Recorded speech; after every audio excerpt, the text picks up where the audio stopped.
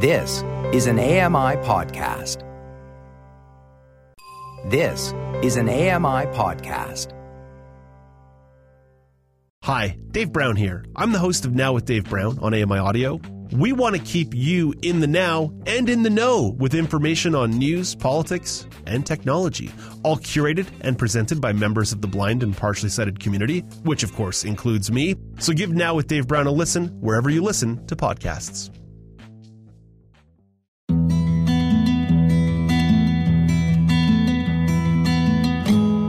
Welcome to Tales from the Halifax School for the Blind, an AMI Audio original podcast where we explore what everyday life was like inside this legendary institution. Join me, Terry Kelly, and my fellow former students as we take a trip down memory lane, reflecting on formative experiences and cherished memories from our beloved alma mater. Those outside Atlantic Canada may not be familiar with the rich history of the Halifax School for the Blind, known first as the Halifax Asylum for the Blind when it opened in 1871.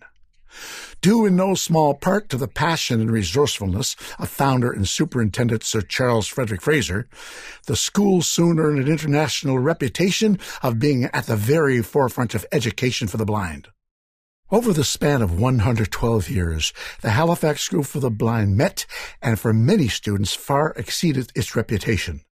It became home to thousands of blind and visually impaired children from all over Atlantic Canada and beyond. To get a better sense for the setting of our stories, Vivian O'Neill joined us from her home in Charlottetown, PEI, to share her first impressions of the school building and grounds. Well, I used to love that in the facing of the school at the front, there was this old Nova Scotia granite. In that old Nova Scotia granite, there's little sort of specks of glass or, whatever it is. So I would love watching the sun speckle through this. So it would kind of react like, it would be a gross exaggeration to say like diamonds, but little specks of glass in the granite. And I used to enjoy watching. But of course, the wood was everywhere, and it was really nice and warm. And of course, the grandfather clock was just a part of our lives. It kind of ran everything, And the other thing was that the woman who was the wife of Mr. Allen, the superintendent, Mrs. Allen, she played a very important role. She kind of looked after the girls, and she had other things. And she had huge rubber plants all up and down the hallways. And so wherever you went, there were these, and people didn't seem to really like them, but I loved them. They were green, and I just loved walking by them, these big old rubber plants. They were on both sides for probably, 30 or 40 feet between the two buildings where they had a corridor. There was sort of a front foyer area. In the front of the building were three main rooms, two classrooms and one common room, and then this sort of foyer where the stairs were off of. And then I don't remember the dormitories. I remember being in a big room with 6 or 7 other small children in small beds, just like Madeline. Little tiny beds, everything the same. Probably the closest approximation that anybody can get to what our school was like was all the scenes from the Harry Potter residential school. It was just very similar to that. The old buildings, the old traditions, the old staff, the mind your manners, all the old traditions that everybody had to follow, the regimentation, the classes. Yeah, it was exactly the same. The old Halifax School was a big change from Lot 16, where Vivian grew up about 10 miles west of Summerside, Prince Edward Island. Surrounded by her grandparents and many aunts, uncles, and cousins, Vivian's young life on the Royal McLean farm was full of adventure. Perhaps this is why, when she left her parents' 2 sisters and a brother behind to move to Halifax in 1960, she was quickly drawn to the thrills and excitement of the school playground. As children will tell you, the best things are the most dangerous things. And we had some pretty high jungle gyms, and we had some pretty amazing swings.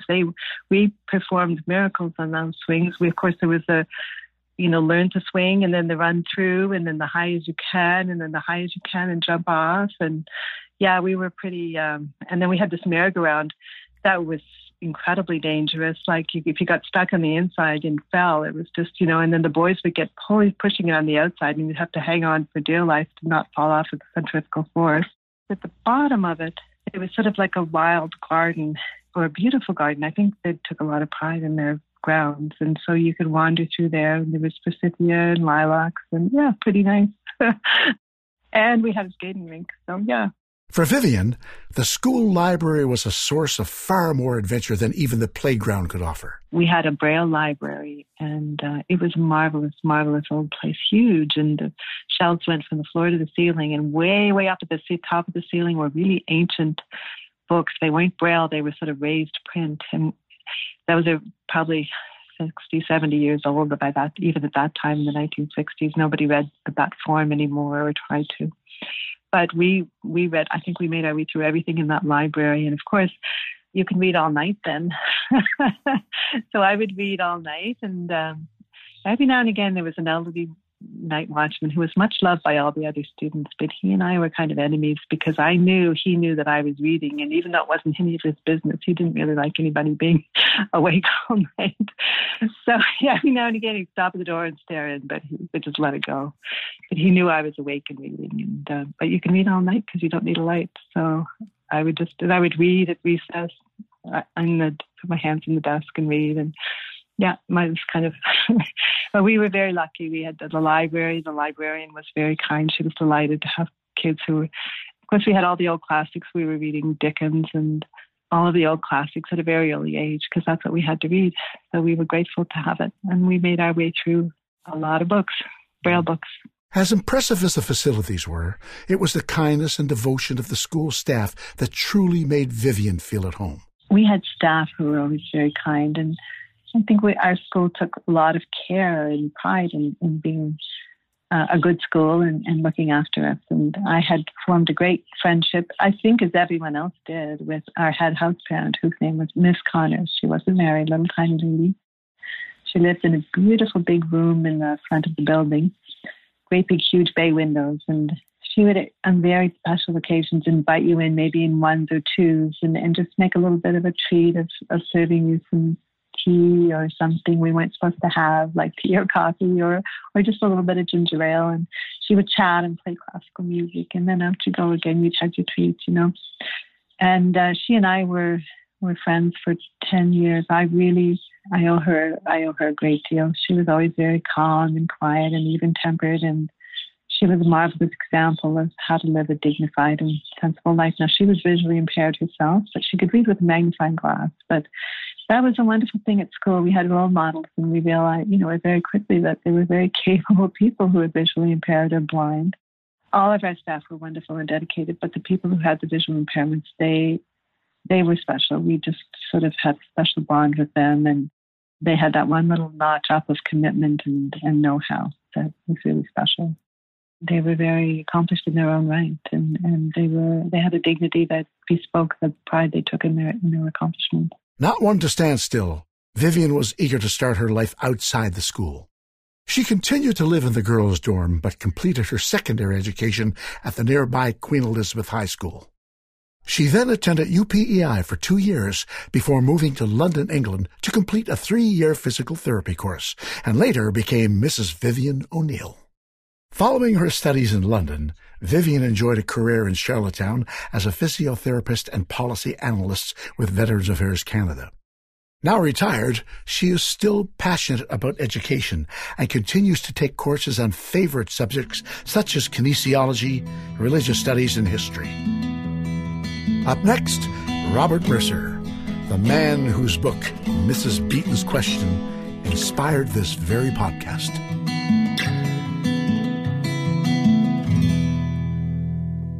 Back in 1958, at the age of 10, Robert left his parents and 6 siblings behind in Sydney, Cape Breton, to move to a school over 250 miles away. From his home in Charlottetown, Prince Edward Island, Robert joined us to talk about the heart-wrenching decision his parents faced, sending their son so far away from home. He also shared his early experiences at the school he would call home for 9 years.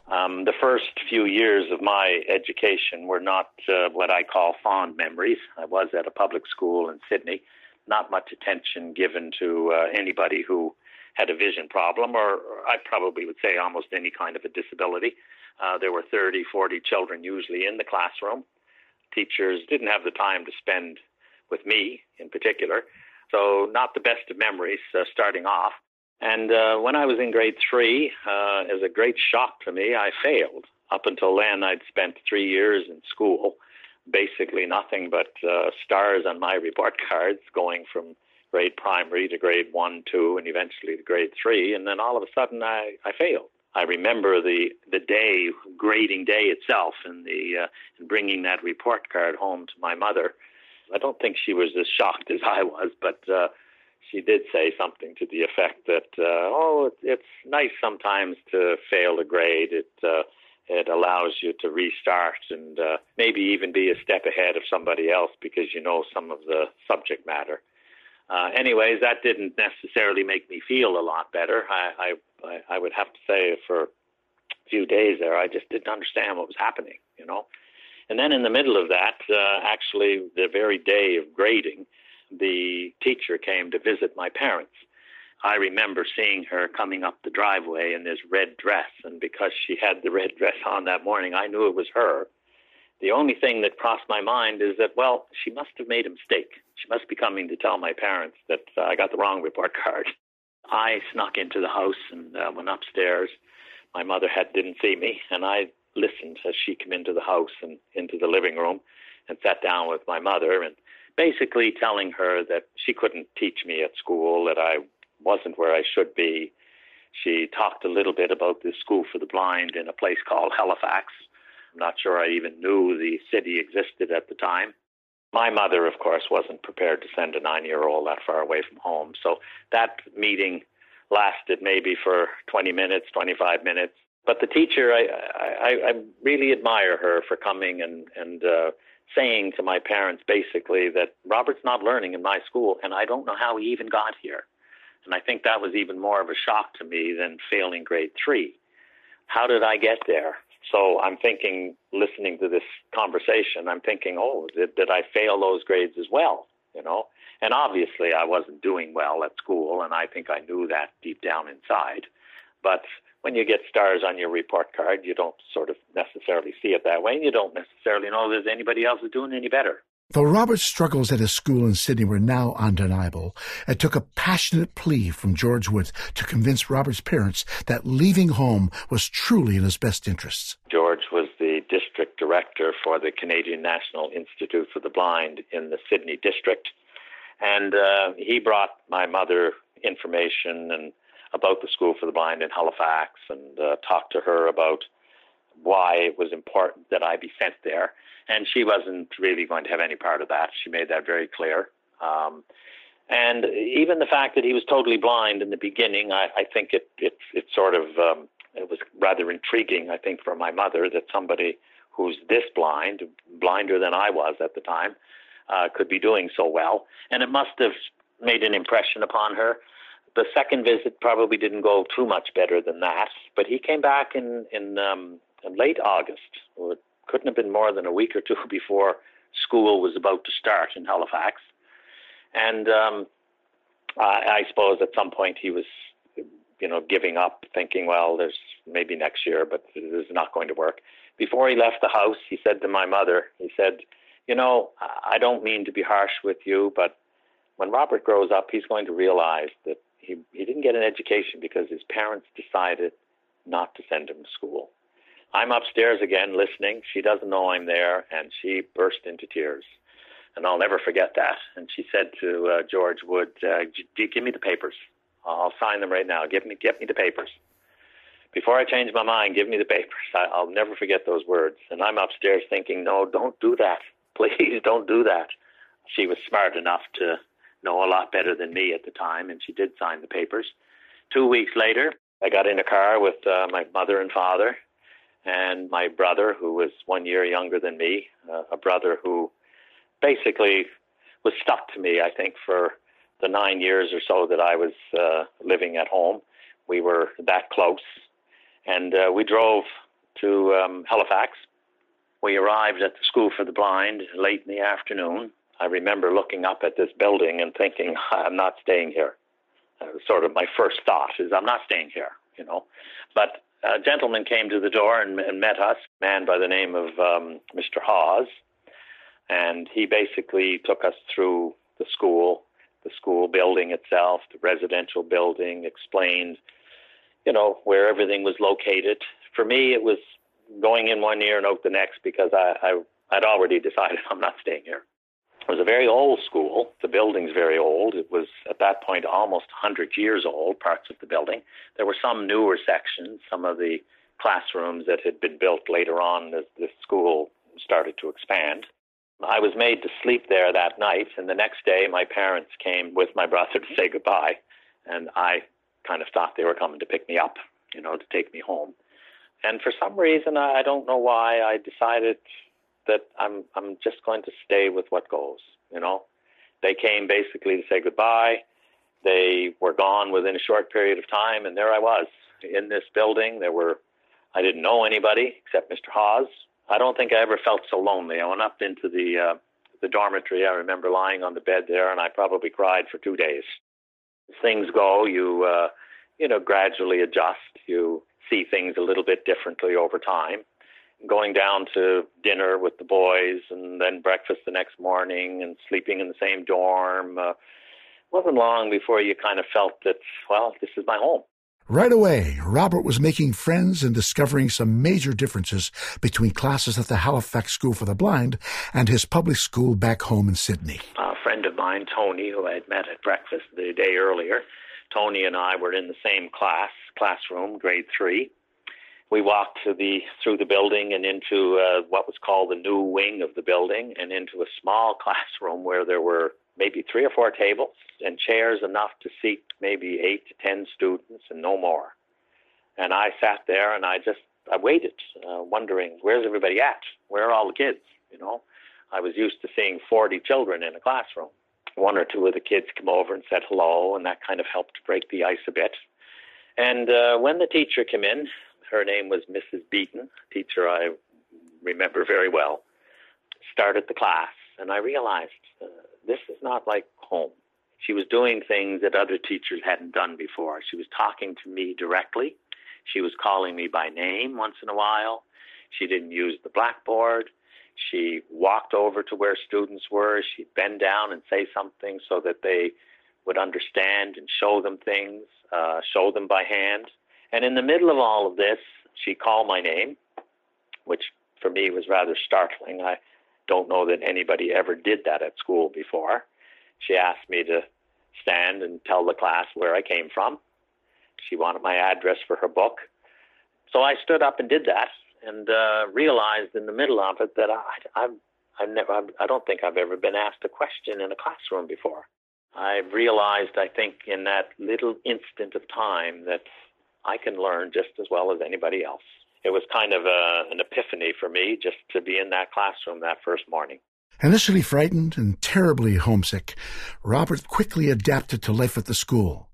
He began to thrive thanks to the efforts of Principal Low Legg and dedicated teachers such as Foreman Nickerson and Mr. Brooks.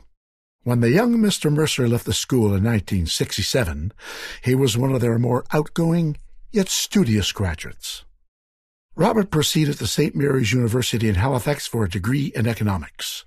He then briefly studied law at Dalhousie University before changing course and starting a career with the Canadian National Institute for the Blind. At 30 years old, Robert became president and CEO of the CNIB, overseeing a staff of 3,000 and more than 100,000 volunteers across Canada. Robert began a second career in 1982 when he joined the Federal Public Service. He retired as Assistant Deputy Minister of Veterans Affairs Canada in Charlottetown in 2007. Now, Robert enjoys tending to his garden and writing books, mostly fiction for children and the young at heart. In Mrs. Beaton's Question, his most recent book, published by Acorn Press, Robert shares many more wonderful stories from his life inside the school. Note from the host, Mrs. Beaton's Question is a must and fabulous read.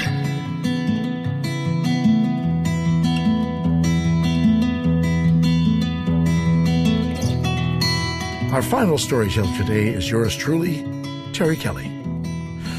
I grew up in a large family on Torbay Road, on the outskirts of St. John's, Newfoundland and Labrador. In 1961, I left my parents, 3 sisters and 4 brothers to take an epic 2-day journey on 2 trains and a ferry to the Halifax School for the Blind. But more on that in a future episode. I spent the next decade learning from wonderful teachers like Mrs. Miller, Mrs. Casey, Mr. Brooks, and music teachers Miss Hubley and Mrs. McCurdy. My journey to the Halifax School for the Blind, which eventually became known as the Sir Frederick Fraser School for the Blind, began after spending 2 years in a Catholic school system in St. John's, Newfoundland, St. Pius X School. I learned a lot there. It was a great experience, but it wasn't enough for a kid who was totally blind. And finally, as has happened with lots of children back then, the CNIB was an organization that helped people who lost their sight later in life to adapt to being partially sighted or blind. But they also encouraged parents to send their children to the Halifax School for the Blind, those children who lived in Atlantic Canada. And so a man named Mr. Story came to my mom and dad's house one night in summer after 2 years in kindergarten, and he was a man who was totally blind. And he started talking about why it might be a good idea for my parents to consider sending me to Halifax to go to school. And when my mom heard that I would have to be away from home 9 months of every year, I remember I was outside the kitchen. They were chatting with Mr. Story, and I was just kind of off to the side listening to this conversation. And I could hear my mom tearing up a bit and my dad asking questions and wondering what it would be like. And Mr. Story was giving them a picture of all the things that I was going to learn, how I'd be able to do things that all that my brothers and sisters were able to do, and my cousins and friends, how I'd learn to do those things, but do them differently, but do them in a way where I could actually participate and be comfortable as a kid who was blind when I came back home and into the future. I always like to say that my dad, with 8 kids, was thinking to himself, okay, 1 kid away for 9 months of the year, 1 less mouth to feed. Maybe this would be a good idea for the home budget. Of course, my dad never thought that, but I like to sort of visit that as a possibility. In any case, so after the formal meeting was over with Mr. Story, and they were all having a cup of tea and a sandwich, it came out that Mr. Story was telling my parents how he had been painting his house on the weekends when he was off work. And this fascinated my dad. And my dad would ask him how he could paint his house without making a mess, and how he'd paint his house without missing spots. And Mr. Story said, well, it gets a little messy, but I paint a bit and check with my other hand, and paint a bit and check with my other hand. And he said, eventually, with work and with a little bit of feedback from my wife, it gets done. So up to this time, my brothers and I had a responsibility to scrape the paint, and my brothers would paint, but I never got to do that. So I'm thinking, hey, maybe now I'll get to paint. Then Mr. Story, before he left, also called me over to the table, and he pulled out his Braille slate and stylus. It was an old way of writing Braille. And he said, have a look at this, Terry. And he wrote my name and got me to put my fingers on these dots with my name. And I remember from that time, I look at my name written in Braille now, and obviously I know what it looks like. But that, when he put my fingers on the Braille with my name, although it seemed like a big bunch of dots, which in fact it was, the shape of my name, my first name, Terry, and then Kelly, a little space after it, the shape of my first name and the shape of my second name, I never forgot that, although the dots didn't mean anything at the time. And he said, look, even though these dots seem a little confusing right now, he said, you're going to learn to read books and read stories. And he said, your mom was telling me how your brothers and your sisters would go to the library here once a week to pick up books, and they'd have to read to you. He said, you will be able to pick up your own book and begin to read with this Braille. And it really excited me because I always remember how quiet the house got after everybody came back from the library and they were reading their books. And I was waiting for my mom to find some time after she did the other house chores to read to me, or get one of my brothers and sisters to read to me after they got a start on their books. And they were very kind and thoughtful by reading to me. But when the quiet was there, when they were doing their reading, I would always imagine what it would be like for me to do it. And now this was happening.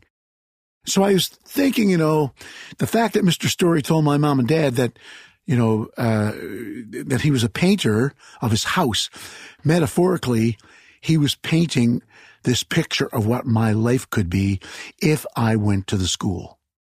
From there, I went to spend time taking piano lessons, had great phys ed teachers, had some wonderful teachers all around. Also, the house parents that eventually came to the school, people who took care of us after the classes were done, were some extremely amazing people. A lot of them were retired Army, Air Force, Navy people, and they put a lot of magic. It's more than magic, I guess, to put the realism of life. They programmed that into all of us, and which put us on some amazing paths into our future. So we got to do that, spent many years at the school, back home every summer.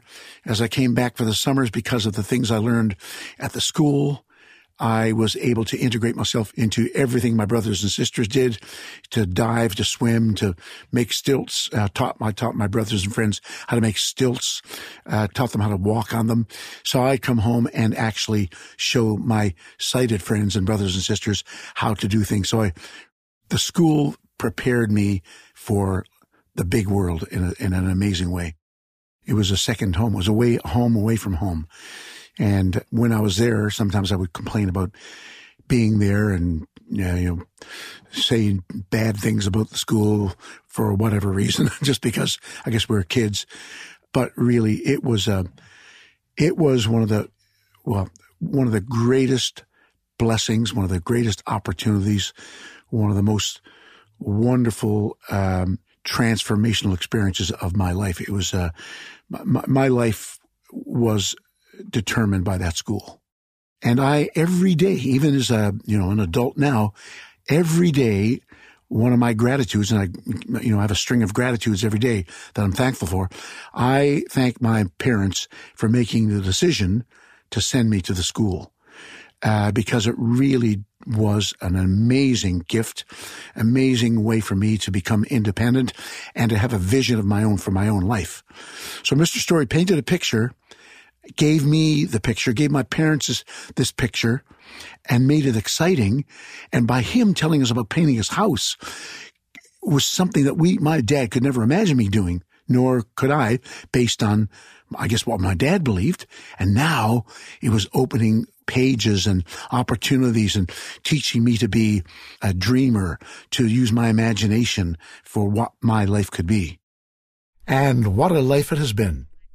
I finished my time at the Halifax School for the Blind in grade 11, completed grade 12 at Queen Elizabeth High School, and continued on to St. Mary's University from there. By that time, I'd spent 2 summers touring Ontario with the Stringbusters, the band I formed with classmates from the school. The love of music, the challenge and excitement of sport, and the independence and confidence instilled in me by my teachers and house parents gave all my schoolmates and me insatiable appetites for continuous learning. And I must say, it has stayed with us to this day. Well, that's our show, and I want to thank you for tuning in and listening to these tales from the Halifax School for the Blind. Please join us again next time. This podcast was recorded and produced by Village Sound at the Village Sound Studios in Halifax, Nova Scotia. For Accessible Media Inc., created and produced by Ryan Delahanty, tech assistance from Sam Robinson, and many thanks to Andy Frank, manager for AMI Audio. Special thanks to Vivian O'Neill, Cleon Smith, Joanna Pierce, and staff at the Atlantic Provinces Special Education Authority. Our deepest gratitude goes out to Robert Mercer, whose book inspired this podcast. and to Mrs. Beaton and all the wonderful teachers, staff, and house parents at the Halifax School for the Blind. I'm your host, Terry Kelly. If you enjoyed our show, please do take the time to subscribe and write us a review. Most of all, we would love to hear from any former students who are invited to join us in sharing their tales from the Halifax School for the Blind.